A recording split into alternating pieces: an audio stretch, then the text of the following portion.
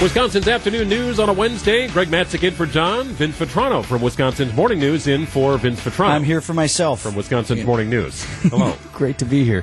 Did you see big day for Summerfest? And you and I are both local kids. You're Brookfield Central. I'm Tosa East, right? But kids who grew up here, we grew up with Summerfest. And a big day today because they announced all of their gate promotions read how to get in free. Right. Yeah, so bring an ice cream lid, right? Yeah. And you'd be, non-perishable food items. There are a couple of days here, Greg, where you don't even have to do anything but show up. Like Children's Fest Day is always one of those. Let me see when that is. That's that first Friday, June 23rd, and that's close to my heart because that TMJ4 was always a part of that and will again be. That's one where all you got to do is show up noon to 3. You're in free. Yeah.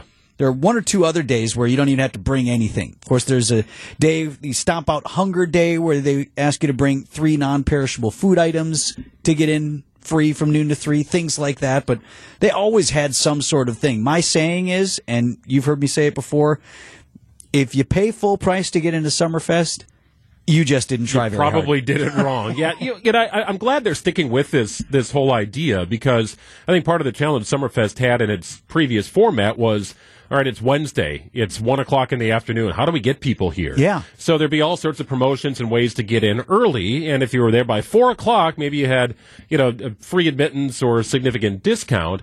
And then it would be, more standard price in the evening hours. But they're sticking with the idea of making it easy for fans to get in and enjoy great entertainment, even though they've shifted formats and aren't really doing as much midweek. Yeah, and again, if you want to buy a ticket, they'll sell you one. But there are also free tickets floating around like everywhere. You have to you have to work to not be confronted with, do you need tickets for Summerfest? Whether it's at a business or a place that you go or maybe at your work, right?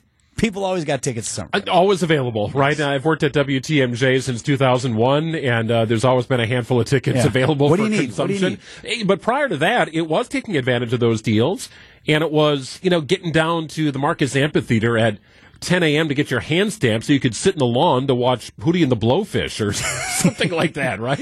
And today the other thing that they were doing, Greg, is this $25 all-in ticket. So this is a chance to see one of 4 headliners, the big headliners at Now American Family Insurance Amphitheater for just $25, which is an amazing price. It gets you into Summerfest and then also gets you into the big show. So Eric Church, Zach Brown, James Taylor and Sheryl Crow, that's one show, and Odessa were the shows where that $25 all-in ticket would get you in. But yeah, you're right. Like when we were younger, I mean, my most epic hand stamp was 93 Bon Jovi. I was working at Summerfest. I worked at the Susie's Cheesecake booth, and unexpectedly some college buddies of mine showed up. And they're like, yeah, dude, going to Bon Jovi tonight. I'm like, well, that's great. Have fun. They're like, no, dude, we're going to get a hand stamp right now. I'm like, yeah, clearly I am working. Well, I found a way to there you go. sneak away for a second, get that hand stamp. So it was an amazing show. He played for 3 hours, played through the fireworks, after the fireworks, the whole nine. It was great. The hand stamp was an interesting deal. And now you can get a hard ticket. And there were special concerts that would come through to Summerfest, like Horde Festival, where you'd have to get an actual ticket, even to be in the lawn, but it was really inexpensive. But the majority of the shows, it was the hand stamps. What we always had trouble with is playing summer baseball at Brookfield Central High School. We'd get a van full of kids. We'd drive down. We'd get our hand stamped. And then we'd have a game that night. Well, how are we going to protect the integrity of this stamp? You're worried about sweating out the stamp, It only shows up under a black light, right? Yeah. So they'd put it on your wrist or your forearm. So we'd go out to the baseball field and, 85 degrees outside, right? And we'd put a little wristband over it. And then, we'd take a shower after the game. Our arm would be sticking out of the shower. You can't get it wet. And then somebody's invariably would smudge off, so we'd have to try and create one with a highlighter. You did not. Which we did.